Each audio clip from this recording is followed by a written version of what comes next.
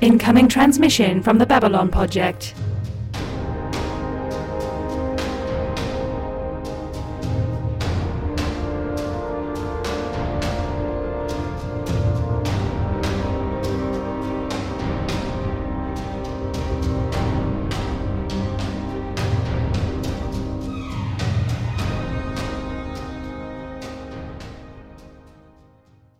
Welcome to the Babylon Project, our last best hope for trash. This is a rewatch podcast for Babylon 5, featuring two veterans of the show and one newbie. I am your newbie host, Justin, and here to help me along are my co-hosts, Jude and Anna. Jude, Anna, what does sex look like for your species? You ever seen two cats fighting? It's like that, with a fire hose. Well, you put your right hand in, you take your right hand out, you put your left hand in, and you shake it all about. I lose all of these. I never have the best answer. God, I don't even know why I tried. I'm just going to stick to writing, overlong, dunky summaries and let Anna do the funny answers, because I clearly cannot compete. I'm sorry, buddy. For reference, for my species, we just roll dice and postpone whatever we're going to do it for next week, because, we're not really in a mood for it. Maybe next week. When was the last time we met for that one game? I mean, I can ask that question for both of you, and I get similar but not quite exact answers. Anyways, we're discussing episodes 12 and 13 of Season 2 of Babylon 5, Acts of Sacrifice, and Hunter Prey. Hunter Prey is the name of a fanfic that I'm pretty sure I wrote sometime back in 2002, but that is not what we were talking about tonight. Hold on. Kind of left us with half the information there. Fanfic of what? God, who would know? I'm pretty sure it was Stargate Atlantis. That's just like, that feels like the right vibe there. Okay. Yeah. Right. Well, that's enough. That's enough information for me to work with. It's like probably like season 3, because I stopped watching it around that point because they kept switching around like the commander of the station. The cast just became a revolving door. Anyways, yeah, Acts of Sacrifice. Anna, take it away before we go too much into my writing history. Okay, so episode 12 of season 2, Acts of Sacrifice, or perhaps Acts of Snacrifice, written by JMS and directed by Jim Johnston. So we start with a brief exposition scene. G'Kar reveals to the B5 staff that the war is not going well, and that the Centauri have begun attacking civilian targets. Sheridan offers to talk to EarthGov to try to convince them to intervene. Delenn is similarly horrified when G'Kar shows her the footage, but doesn't offer help as readily. She fears that the Narn may just turn around and attack the Centauri, and that the Centauri would be the ones asking for Minbar's aid next time. And she fears another situation like the Earth-Minbari War, where Earth came, literally Jeffrey Sinclair's width away from being obliterated. She'll talk to the council and try to arrange non-military aid, but this does not really satisfy G'Kar. Meanwhile, tensions have been rising on the station between the Narn and the Centauri, with several conflicts that escalate to a Narn being shot by a security officer. Sheridan warns G'Kar that if tensions continue, it'll make it a lot harder for Sheridan to convince EarthGov to aid the Narn. G'Kar speaks with the Narn population and explains the situation. They tell him they understand, but as soon as he leaves, they drag out and stab a bound and gagged Centauri. They intend the Centauri corpse to be a message, and they will attack in 6 hours. Later, G'Kar and Na'Toth drop in on the others as they're planning their attack and distributing weapons. G'Kar reminds them that his authority can only be taken by force, since he is the representative of the Kari, and he and the ringleader fight, with the rabble held off by Na'Toth. He defeats the ringleader and is only lightly stabbed. Meanwhile, Sheridan and Delenn have worked together on a plan to unofficially get medical aid to Narns, since neither of their governments is willing to help officially, and evacuate Narn civilians. B5 food surpluses will be taken to Narn territory on Minbari ships, and the emptied ships will return with refugees.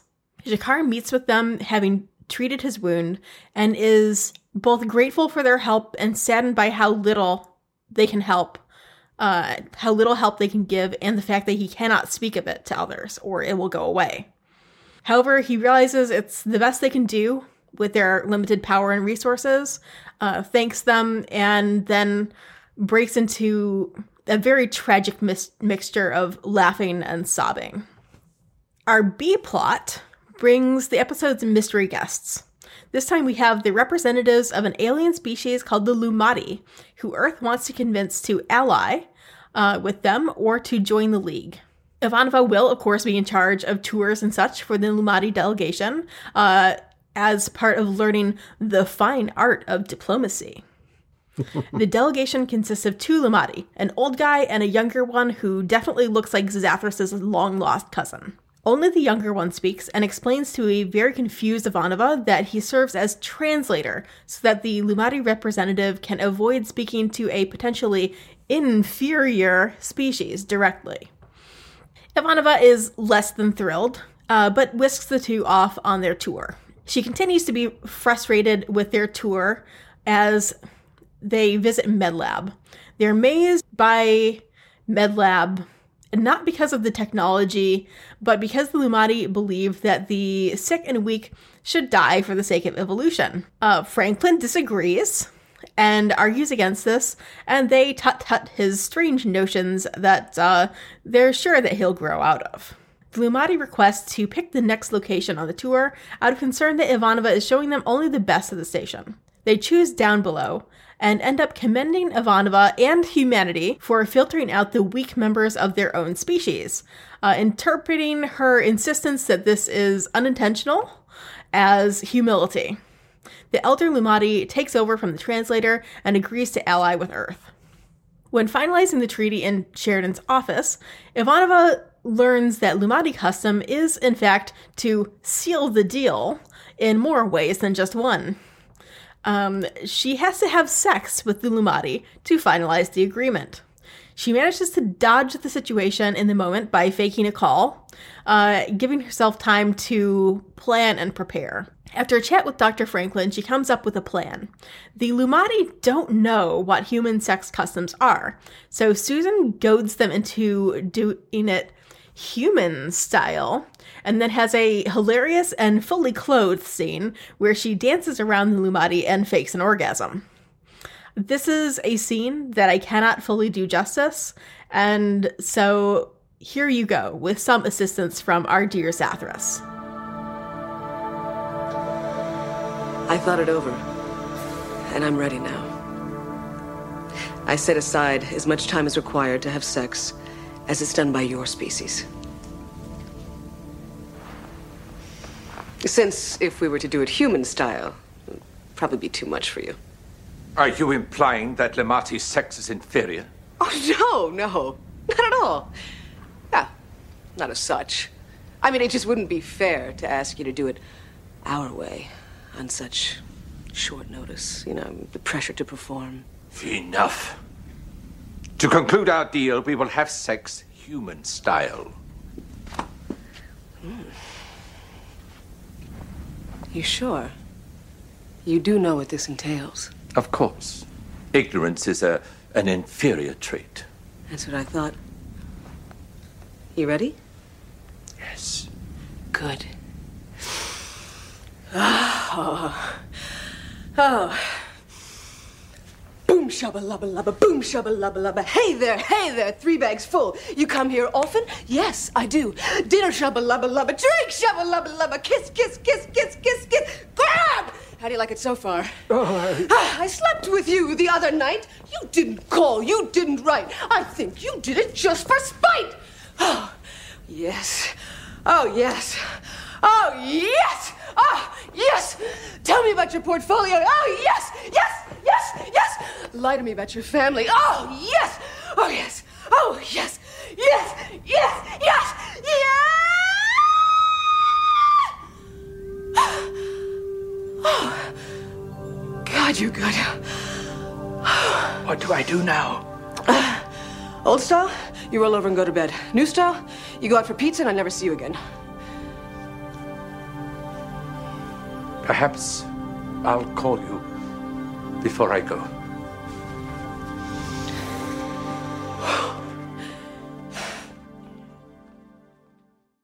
After the Lumati leave, Ivanova receives a gift from them with a strange jeweled device and a card saying, "Next time, my way." So, I want to ask everybody, if we can like pull up the YouTube feed if we need to, what is your favorite part of the dance? I absolutely refuse to pick any piece of this mastercraft of acting and performing as better or worse than any one part. The whole thing is amazing. And this goes back to my favorite factoid about this episode. So you get on Lurker's Guide, and this is a great opportunity to talk about this dance.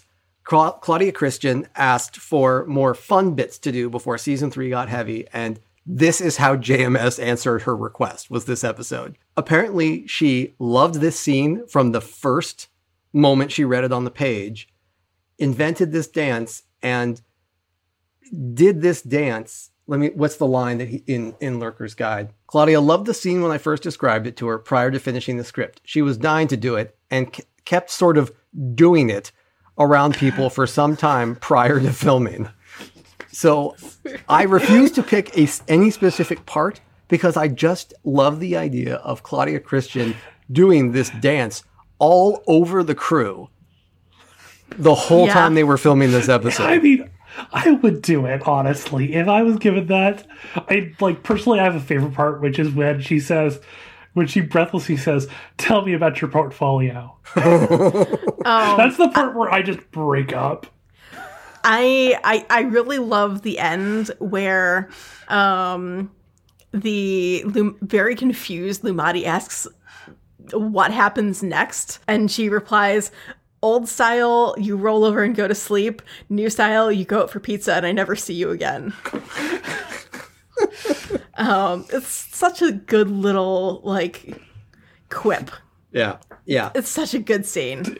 Yeah. It honestly is just like, I was, during my rewatch for this, because I'm following a pattern of for any episodes that we are not caught up on, I will go back and rewatch them for this. I stopped the last evening right before that scene, because I knew that if I did, I was going to just be laughing so hard I wasn't going to be able to sleep. So when I pressed resume this afternoon to finish up this and write the summary for Hunter Prey, I just was like, oh God. Yeah.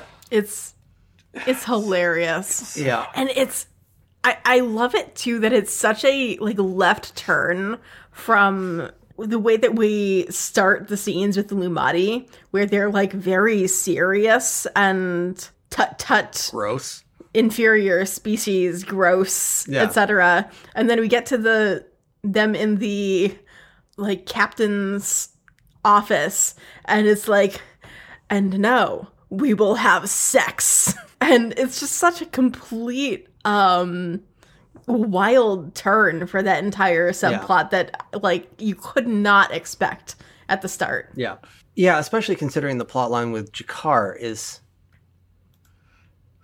so heavy. Yeah. Oof, yeah. It's a real oof. We haven't seen a ton of G'Kar the last couple episodes. He wasn't in Gropos, and trying to remember, was he in All Alone in the Night? I don't think he shows up. No.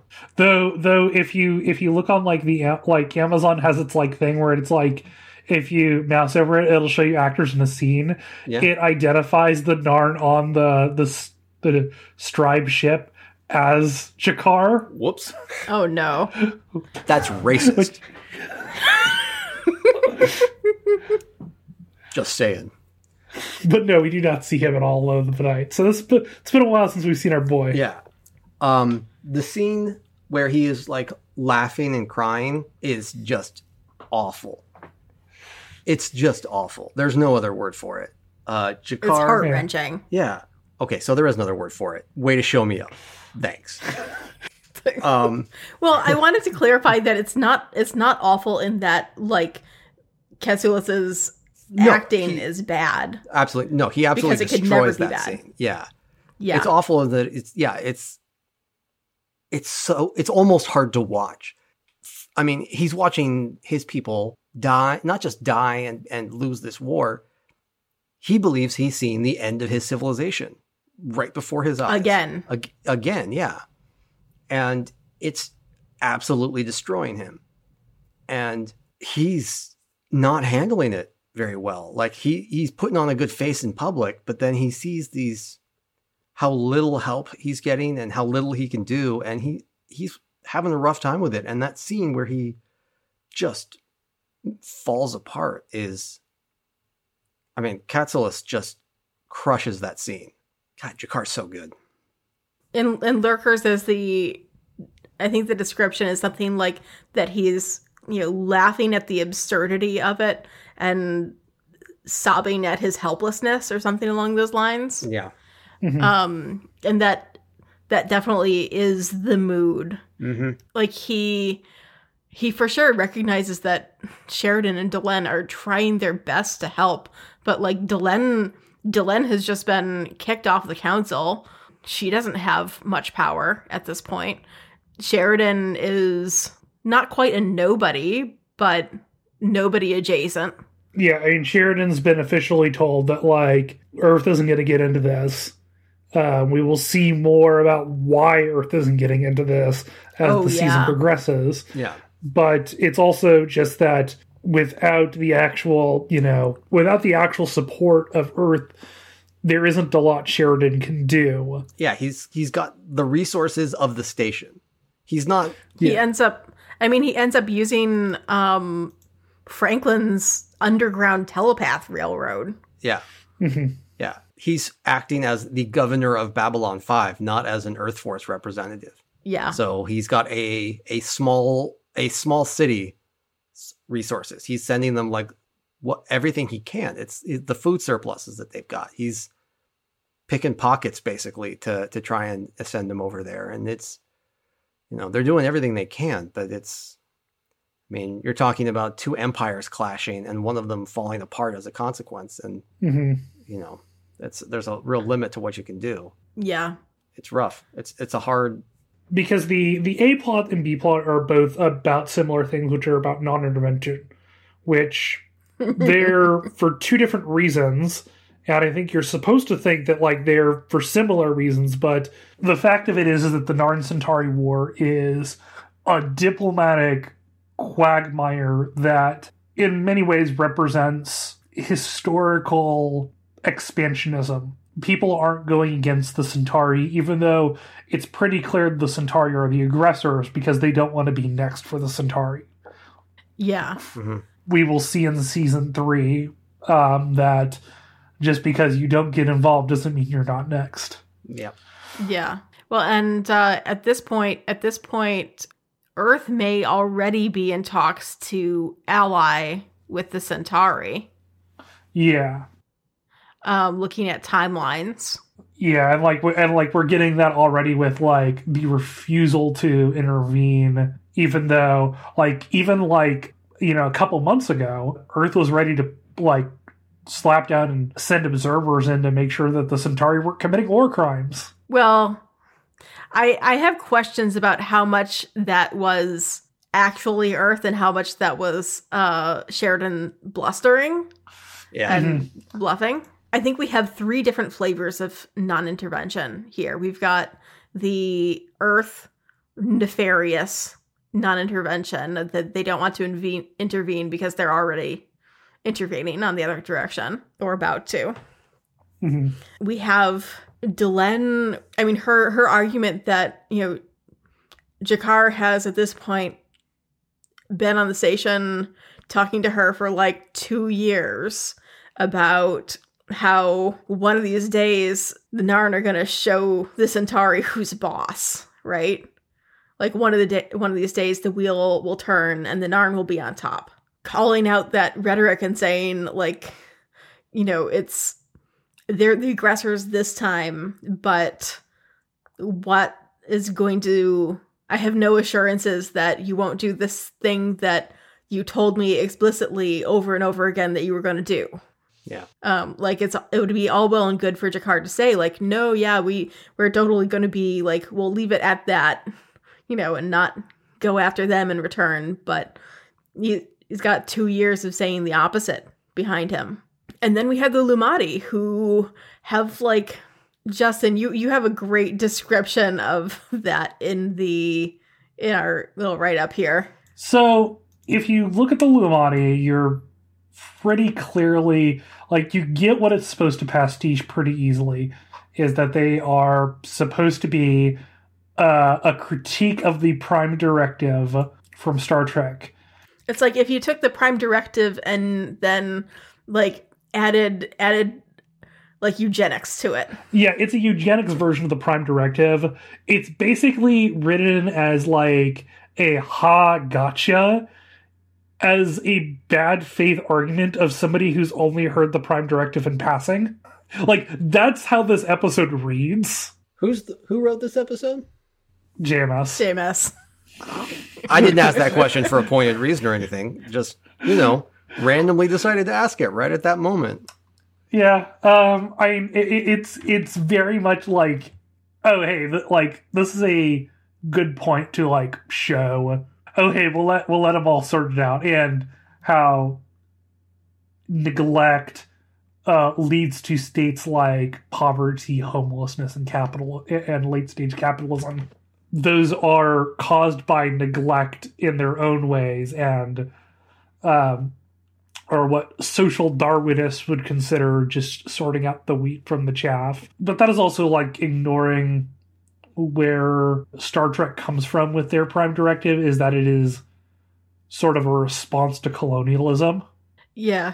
And the idea that like it's not like where with the eugenics like the Lumati, where we won't help or harm someone because Darwinism will sort it out. It's, we're not going to fuck with people just because we have the ability to. Yeah, I think that the best point where it actually becomes a bit of a more decent critique of the Prime Directive is, I think, just one line or a pair of lines when the Lumati are talking with Franklin. That Franklin has that line of like, if you saw a child bleeding to death and you could, save them by raising one finger, you wouldn't do it. Which is a scenario that we've seen broadly in a number of Star Trek episodes involving the Prime Directive. I think that's the only piece where it becomes a fair critique. Like, in every time that it's shown, it's like people can request aid from the Federation. That's like, like a good chunk of plots. Yeah. Even non-Federation members will like say, "Hey, can we get a help here?" And they're like, "Yeah, sure." Starfleet is, humanitarian organization as well as a paramilitary. But they know that the Federation exists. Yeah, which is a whole other thing. Welcome to our side project. Anna and Justin discuss the Prime Directive. Yeah, I mean, at that point we need to go with the this is the whole thing also, that Star Trek is not a single storyline composed into one thing. It is a periodic piece of television that is more interested in telling 45 minutes of a story than being a generally cohesive narrative from A to B. Yes. Which, those are different things. We'll I've had some discussions with some folks about what I haven't and have liked about Babylon 5, because my next episode in the rewatch is officially going to be the halfway point. But we'll get to that. We'll get to that maybe in the season end, where I can talk about some more stuff here. We also have some interspersed scenes that you mentioned in the document that are a lot of it being very sad. Yeah. So there's a sort of C plot that I didn't really put into my summary just for brevity, but there's this running set of scenes that have Londo being kind of disillusioned about his rise to power. So you've got people trying to buy his favor with things like Jaquan Eth plants. We've got Garibaldi distancing himself from Londo. It ends up kind of culminating in him being lenient in his demands for justice for that murdered Centauri. And we kind of see a sliver of the Londo who we knew before he met Morden. It's a nice little, and kind of as a Londo can have a little socialization as a treat. Garibaldi then has a chemically inoffensive drink with him after Londo has one scene of being a decent person. But yeah, it's a good little set of scenes. And actually, so there's a side note here. So I've commented on costuming a few times over the course of these recordings, and this actually has a interesting costuming thing, which is that it's this episode where Londo's costume changes slightly. Yeah. He gets a new costume that's kind of a little bit darker, crisper, more militaristic looking, little bit like richer looking, and it is a nice visual cue to his new status. Yeah, it's a good catch. Yeah, it's we get that new look, and it definitely, I mean, it's going to track with where we're going for the rest of the season. Yep. So I have a question. Yeah. Why the fuck did Earth think that they were that the Lumati are even worthwhile as allies? Because it seems like if Earth was in a bind, Lumati would say, lol. They must have some technology, Lumati, that Earth wants, or are granting Earth passage through some hyperspace sector or something. That always seems to be what Earth wants. It seems like a very, weird little bit. I'm going to go with they want to glom onto Lumati tech. Yeah. But yeah, we never hear from them again. So we have to assume that, the Earth Civil War happens and the Lumati just, fuck off. Yeah. Being lol, you guys actually suck. An interesting note about the Narns from this episode that I don't know if I knew. I don't know if it's established elsewhere. I didn't know it until I was looking through the Lurker's Guide notes for this episode. This is from JMS, who says that given that the Narns were agrarian prior to the arrival of the Centauri and were under their heel and got most of their tech from Centauri leftovers, they're not more advanced. It's a lot like the Russian situation. Seemingly this tremendous power, but once you look deep, not as well off as you'd think.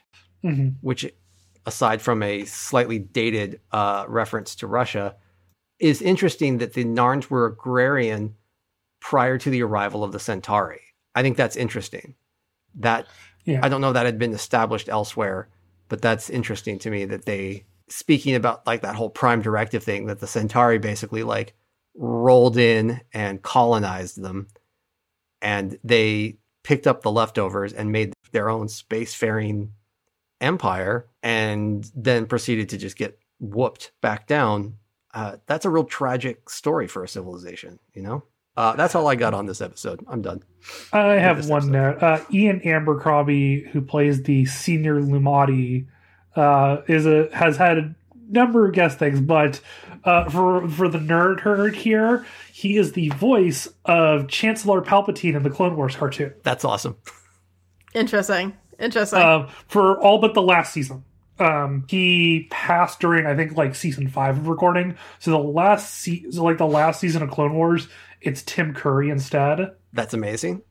I have one more thing that I'd like to point out on this is that Word of God from JMS does in fact say that if Sheridan had been the one giving the Lumati the tour, he would have been the one who they would have expected to seal the deal with them. I really wish we had gotten Boxleitner doing that dance too. I know. God, yeah. He would have acted the hell out of that. Mm-hmm. All right. We got one last episode here. It is Hunter Prey, episode 13 of season 2, rated by J. Michael Straczynski and directed by Menachem Benetsky. A director who we haven't seen yet. So we start off with Ivanova and Sheridan looking at Kosh's ship, which gives us a great view of some early pixelated CGI where they are marveling at the bioship. Sheridan gets too close, which activates a security measure on the ship, and they back off quickly. Sheridan vows to figure out more about Kosh and the Vorlons. Garibaldi approaches them with a request to speak in private. Earth has posted an ultraviolet alert for a fugitive, Dr. Everett Jacobs, who is on the president's personal staff. Earth has authorized a kill order for Jacobs if he resists, and sent someone to coordinate. Agent Cranston arrives and reveals that Jacobs stole classified material, Black Ops, and projects. Cranston suggests he's here on B5 to sell his secrets. Garibaldi and Sheridan think this might be crock, but decide to go along with it at the moment. We go over to MedLab, where we get to see Franklin playing with beakers again. Garibaldi enlists Franklin, who had studied under Jacobs at Harvard, to help find him.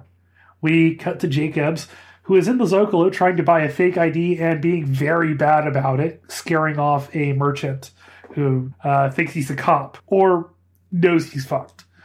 A man who looks like the Undertaker's bum cousins follows Jacobs around the scene and looks menacingly. Sheridan approaches Kosh and tries to make some conversation and suggests spending more time together. Sheridan reveals he knows Kosh was in his dream on the alien ship back in All Alone in the Night. Kosh reveals that his thoughts became the song, and that allowed him to reach out to Sheridan. Cranston gives marching orders to the security forces and reveals Jacob has an ID crystal implanted on him, and they will be able to use some handheld scanners to try and search the station. Garibaldi updates Sheridan, who becomes distracted by a red ribbon tied to a post. He heads down a corridor and gives a little signal with a flashlight. An agent of General Haig arrives to inform Sheridan he's in danger. She informs him Jacob is not a traitor, but in fact, Jacob knows that Clark failed his illness to get off Earth Force One before it exploded and killed former President Santiago. Jacobs needs to get off station after dictating a statement, but Sheridan will need to improvise to do so without tipping off Cranston. Garibaldi sends a coded message. No, you know what? Garibaldi sends the encoded equivalent of a subliminal "you up" text to Franklin to meet him in his quarters. I swear to God, we will post this in the show notes, this frame. It is. I regret having seen it, honestly. If you've ever gotten a really bad message on Tinder, I haven't because I'm an old, but I'm on Reddit. I see how these things work. That is what he sends to Franklin. So you have to wonder what Franklin was expecting when he showed up in that amazing Lycra coat that he shows up in. Yeah. I'm just saying, I'm just wondering what activities was Franklin expecting when he rolls up in this, what is it, like teal and purple Lycra windbreaker? Is that what one goes to a swingers party in now? In the future? Like Garibaldi's actual message is meet me in my quarters, wear something comfortable. Which is and it's done as like little word bubbles around him on a freeze frame. I cannot say how uncomfortable this makes me. I would this is like if I was not involved in a conspiracy involving the possible authoritarian overthrow of EarthGov, I would report Garibaldi to HR. And yet, Franklin shows up, as I said, in this hideous thing. And he's just like, you got to wonder. So here's my real question. What does he discreetly dump into Garibaldi's trash chute once he realizes that he's not there for a sex party? Probably a bottle of wine. Like, it's really probably cheap wine. No, it's a bottle of Everclear. No, but he knows that Garibaldi's an alcoholic, though. He wouldn't show up. Oh, good point. I'm going to go with synthetic roses. Chocolates. Synthetic roses is a good answer. That's good. Edibles? I don't know. Like a 2-liter of lube. Just a 40-gallon barrel. Yeah. Well, he works in MedLab. He can get that stuff in bulk. It's just an old Mountain Dew bottle full. It's amazing what you can get onto the station for medical purposes. Yeah. So, we get to see Jacobs again, disoriented and taking... We've gone some places tonight in this recording. Franklin and Garibaldi go undercover in the worst fucking disguises ever. Garibaldi's hat alone is a war crime. Isn't the hat that the one that he got from that alien in the episode that we didn't cover?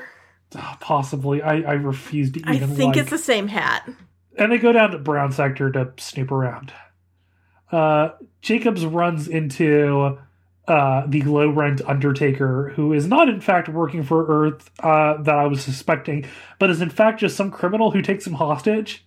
The Undertaker finds a data crystal hidden in Jacobs' clothes, as well as an engraved watch from the president, and realizes who he is. Someone important. He goes off to find what the crystal might have.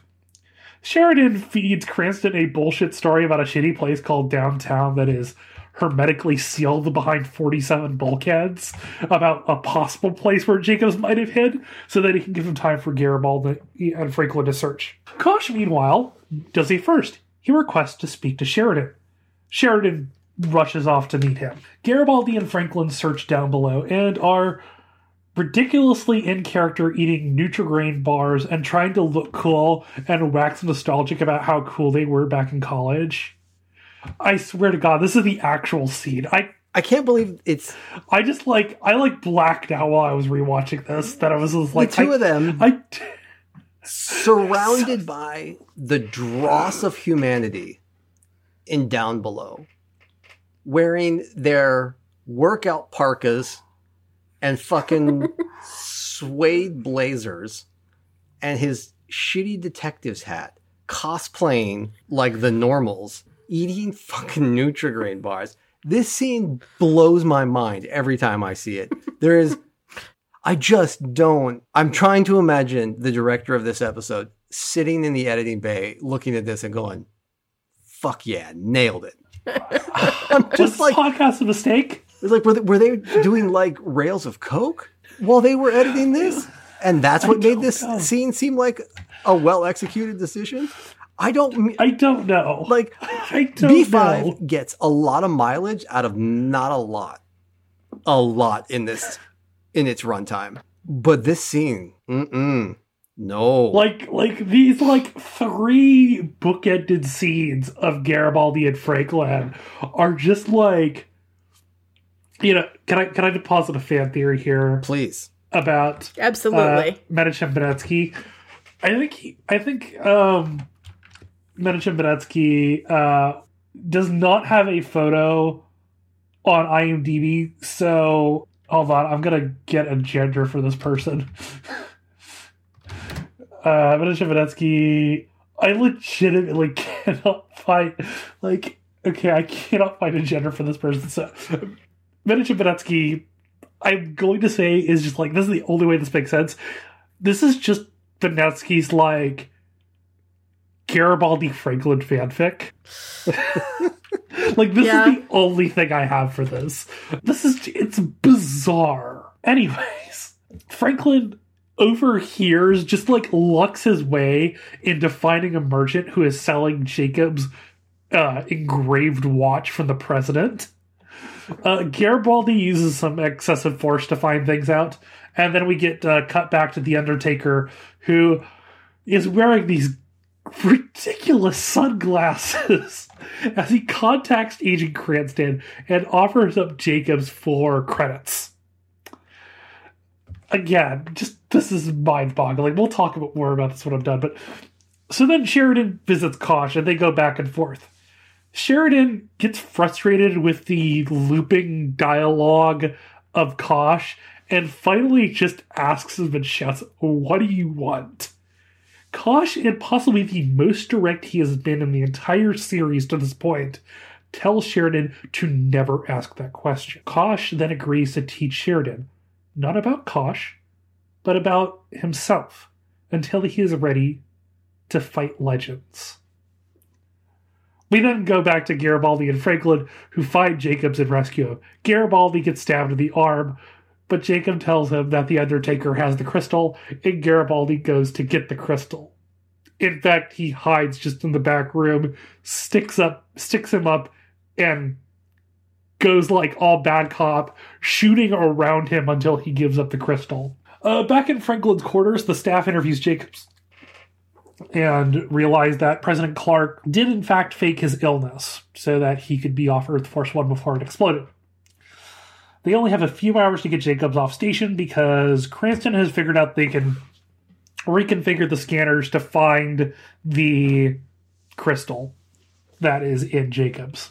All of the docking bays also are being watched, except the internal scanners come online, but they are not able to find any signature for the crystal. Kosh's ship, meanwhile, is departing, and Cranston insists the ship is scanned. It only shows one life sign, non-human. Sheridan tells him that as Cranston's wild goose chase has turned up nothing, he can get the hell off the station. They return to Bay 13 in Kosh's ship and watch it. Sheridan explains that the life signs only showed one life form because the ship is organic. The ship then poops out Dr. Jacobs, who is in an artificial coma. Franklin revives him, and Jacobs remarks that while he was asleep, the ship sang to him. Sheridan delivers the data crystal to Higgs agent, who reveals it's not enough to indict Clark, but it's a start. This is a fucking roller coaster of an episode. It's a weird episode. Yeah. The CGI when the ship, like, I don't know what the appropriate adjective is, like, pseudopods out Dr. Jacobs is the shittiest, wildest, weirdest animation. It's like, and they include this weird little, like, effect as it, like, squirts him out onto the deck. It's bananas. I love that scene. Yeah, no. So like there's like this opening scene where like Ivanova and Sheridan are just standing in front of a green screen. Yeah. And like you can like the just like how clearly this thing has been sized up. You can just like there was not enough computing power to properly handle the scene. And you could just like, ooh, that's some Dark Forces level textures. Yeah. Yeah. Props to them. They act the hell out of that scene. Like, my eyes physically widened when I saw that because I was just like, what is this? Yeah. It's a thing. Yeah. There's a lot of things that can be described in this episode. Like, I want to note the criminal who like abducts Jacobs and everything is named Max, but they only reveal this in like the last scene he is in. And so I just kept thinking of him as I was watching this as the Undertaker because he sort of looks like the Undertaker. This is all I have. If you had told me, just I Googled I saw this on the, after I saw your notes about that in the outline, I Googled who the Undertaker was because I'm not a wrestling person. And if you had told me that it actually was the Undertaker, I would have believed you. I wouldn't have bothered to like fact check you on that, and I would have just believed you because it does look very, very much like that. This is a wild episode. I'm gonna just like skip over the Jacob stuff. Let's go. Well, I have one question with the Jacob stuff, which is why could they not just remove that damn tracking crystal? Good point. Okay.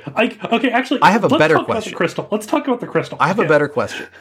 Why didn't they just email? I don't know. Maybe like EarthGov's email has like some pretty strict whitelisting policies. Fair enough. Yeah, the guy's a doctor. Why couldn't he have? I mean, is it like embedded in his brain tissue? Who knows? Like, also, like, okay, so we're told that the crystal is there to prevent kidnappings, and it has a range of 5 miles, which seems infinitely useless. Yeah, that's. And it like only works if you've got like a scanner pointing right in its direction. I mean, like that seems fairly useless, but it also seems actually fairly plausible for the tech. Yeah. Point. Yeah, we get the wildly variant scanning technology again. Yeah, because it's not like, this is space. GPS doesn't work. We don't have space GPS. But you'd think that Franklin would have been able to like remove that thing and flush it down a toilet. Yeah. Right? Or stick it on a rat or something like they do every time. Yeah. No, I have a particular frustration with needless red herring technologies in an era where everybody knows enough about technology to easily poke a hole in it. Like, it was one thing in, like, the 70s when nobody knew how fucking technology did anything, and everybody was like, a computer? What? And so you could just say, oh, it's a computer, and they'd just be like, okay, you Sure. crazy person, I believe you. But now, like, you put, like, a tracking chip on somebody, and, like, your 4-year-old is like, that's not how that works. I mean, and I'm not speaking hyperbolically. Like, my kid critiques fucking stuff in TV shows now. He's like, what? Why are they doing that? Like, why don't they like jump to the next dimension? And I'm just like, I don't know, man. That's a really valid question. Why don't they just jump to the next dimension? Who am I? Like, you should get a writing gig for this cartoon. You are asking more valid questions than the writers did. And it's a thing. I can't wait till we get to Podcast of Interest and we have to like go through the technology of Blue Jacket. Well, okay. Excellent example. No, excellent example. So that is an example of something that, in theory, shouldn't work. Because, like, yes. In our world, it does work. But it is used in a single, consistent manner. Yes. All throughout the show. So you don't think about it.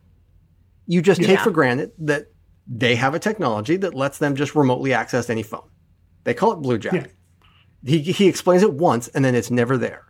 He never bothers with it again. And like, this is the first time that we see anything that has a like tracking crystal, and so we're all drawn to it as like the because listen, if nothing else, our show has become obsessed with the crystals in the show, which we rightly should be. It's all these little it's these MacGuffins and red herring where they introduce some weird technology thing, or fucking Franklin is waving a wand around like let's not use that particular analogy. That's probably one too many Sex Party references. Let's just say he's waving it all over the place in people's faces. And, like, it's unnecessary. And it in retro, like, upon later viewings, it makes the plot look really, it cheapens the plot. The other thing that tends to bother me in this show is they're super inconsistent with scanning from episode to episode. And so that's another thing that, like, I tend to be fixated on in terms of what the scanning tech can do. Yeah. Mm-hmm. There are good things about this, though. Yeah, the stuff with Kosh is cool. Yeah. Sheridan is like, I want to know more because Kosh has contacted me somehow. We're somehow linked here. And yeah, I mean, their dialogue in Kosh's quarters where Sheridan is just like, why am I here? Why? And then he finally breaks and he says the thing that he doesn't know is important. But he asks, what do you want? Which is that John Travolta motherfucker's question. Yeah. Yeah. And apparently, Kosh doesn't seem to like that. I wonder what that could mean. Yeah. I wonder why. Yeah. One of my favorite little bits is in that conversation with Kosh, one of his lines seems like it could be a callback to Sheridan's speech where he, back from the, season 2, episode 1, where he quotes his conversation with the Dalai Lama, and the statement, it'll be better when you begin to understand what you do not understand. Mm-hmm. And Kosh, like, almost quotes that back, which is wild. Like, maybe having, Kosh inside your brain is something there. The other thing that I really like here is where Kosh says that thing about how Sheridan's thoughts became the song, which is potentially a callback to Deathwalker, where in response to Talia being like, what the fuck? Kosh has that quote of listen to the music, not the song. So, there's stuff that like isn't necessarily ever explicitly picked back up, but there's some fun kind of mirroring going on that indicates that perhaps the Vorlon is meddling in a variety of things. That's random. Why would you suggest that? Well, Vorlon's meddling? That's crazy talk. The Vorlon definitely didn't tell me to say that. You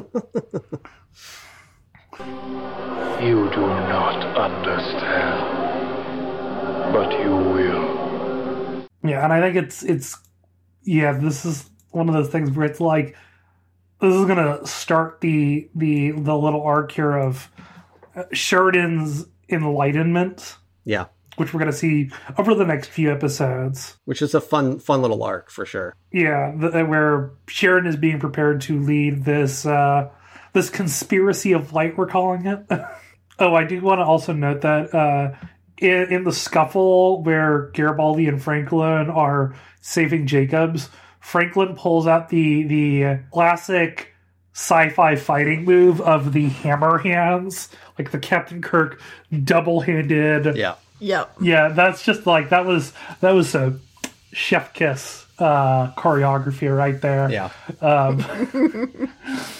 And I would like to say on the record that Babylon 5 must exist in a truly dark future, because on the one hand, we do know that Zima still exists, but the future is cursed by Nutrigrain bars, Not a fan. which are perhaps the vilest food on this planet. I'm not hugely opposed to them. Like I'll have like I've got a box of like the apple cinnamon Nutrigrain bars in the kitchen that I'm just like, if I don't feel like eating real food, those are like, it's a good standby. I mean, This is me going with, I hate anything that resembles a Fig Newton, and Nutrigrain bars fall Not under that umbrella.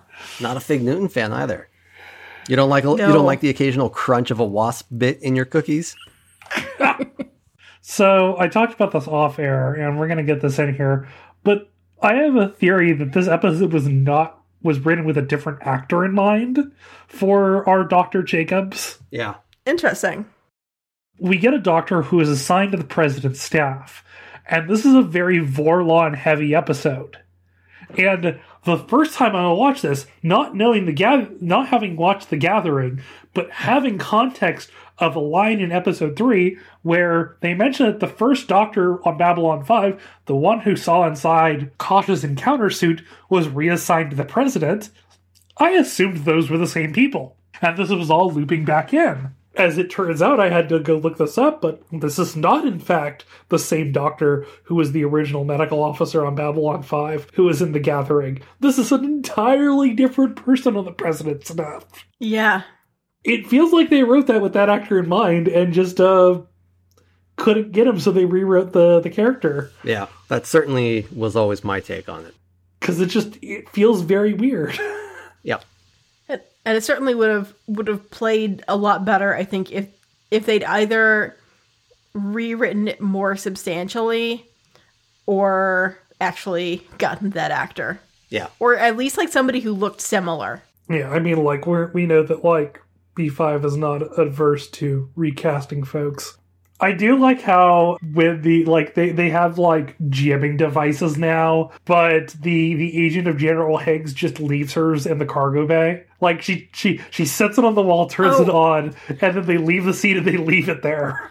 That's apparently a flashlight. There's like something that's left on the wall for like or like they set up like a little jamming device. Yeah. There was something that was left there, like the original edit like had that, or like the original filming like had that being picked up, but then they shortened the scene. Yeah, in the original scene, they have a little like flashlight code sequence. So they're both holding flashlights. Yeah, which we see in that episode. You know, like we see part of that in the episode. And then so in the original sequence, they do that, and then she steps out of the shadows and puts her flashlight on the ledge beside her. It took so long, so they edited it out, and the result is that there's a flashlight sitting next to her there. No, I thought there was like a jamming thing as well. That's... Yeah, according to... Maybe. Yeah, I don't know. I'd have to rewatch. Oh yeah, we do get a funny thing in MedLab while Franklin is playing with his beakers, that Franklin says like, "Oh yeah, no, Dr. Jacobs, he's great. He was a teacher of mine at Harvard. I'd vouch for him." And Garibaldi's just like, "Dude, the last time you vouched for someone, they brought in an alien racist bioweapon that killed 3 people." That was very good. Yeah. It's a callback to an episode that I think most people would rather forget. Yeah. But it's just like chef kiss. Yeah, it's very good. Another little small bit in this episode is that it's continuing the thread of stims being bad for you. That I think at least one point we have Jacobs taking stims, which seems to kind of, make him more on edge, etc.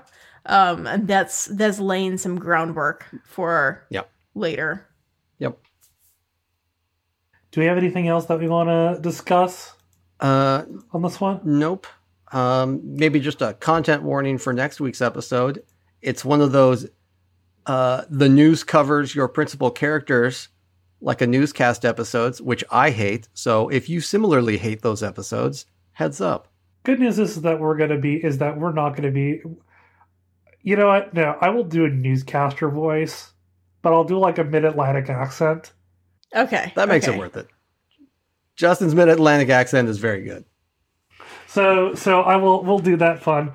We do have two notable faces in this episode. Bernie Casey, who plays Agent Cranston, done a couple things. He was in a Bond movie. He was in Bill and Ted's Excellent Adventure. Star Trek fans will recognize him from he plays Commander Calvin Hudson in the two-parter that introduces the Maquis, which is a very good very good two-parter. There's also Richard Mall, who plays Max, aka The Undertaker. This big dude, the Undertaker. Who, God, where do you get sunglasses like that on Babylon 5? Like, the dude just calls Agent Cranston, and he just like wear these big ass sunglasses like he's there to cut a promo. He's done a bunch of stuff. He looks like he's just a general character actor who has a ridiculously long list of credits. The one that I will give you, however, is he was in Batman the Animated Series, and he was Harvey Dent. Interesting. He also voiced the Bat Computer, which that's a pair there. Two-Face, the Bat Computer, and Thomas Wayne. Interesting. Like, he has one of those things of like, he looks sort of familiar, but it turns out that I didn't actually recognize his face from anything. And so that just got me all the way down there. He was also in Jingle All the Way, so good for him. Dubious. And so join us next time we are going to, Babylon 5 is going to be getting a gift shop in There All the Honor Lies. And then we are going to get possibly one of the best in-universe commercials ever in And Now for a Word. So until next time, be seeing you. The Babylon Project is an independent production. All views expressed on the show are our own. Clips from the original show remain property of the original owner. Music information can be found in the show notes. The rest of the show is licensed under a Creative Commons 4.0 share-alike no derivatives license.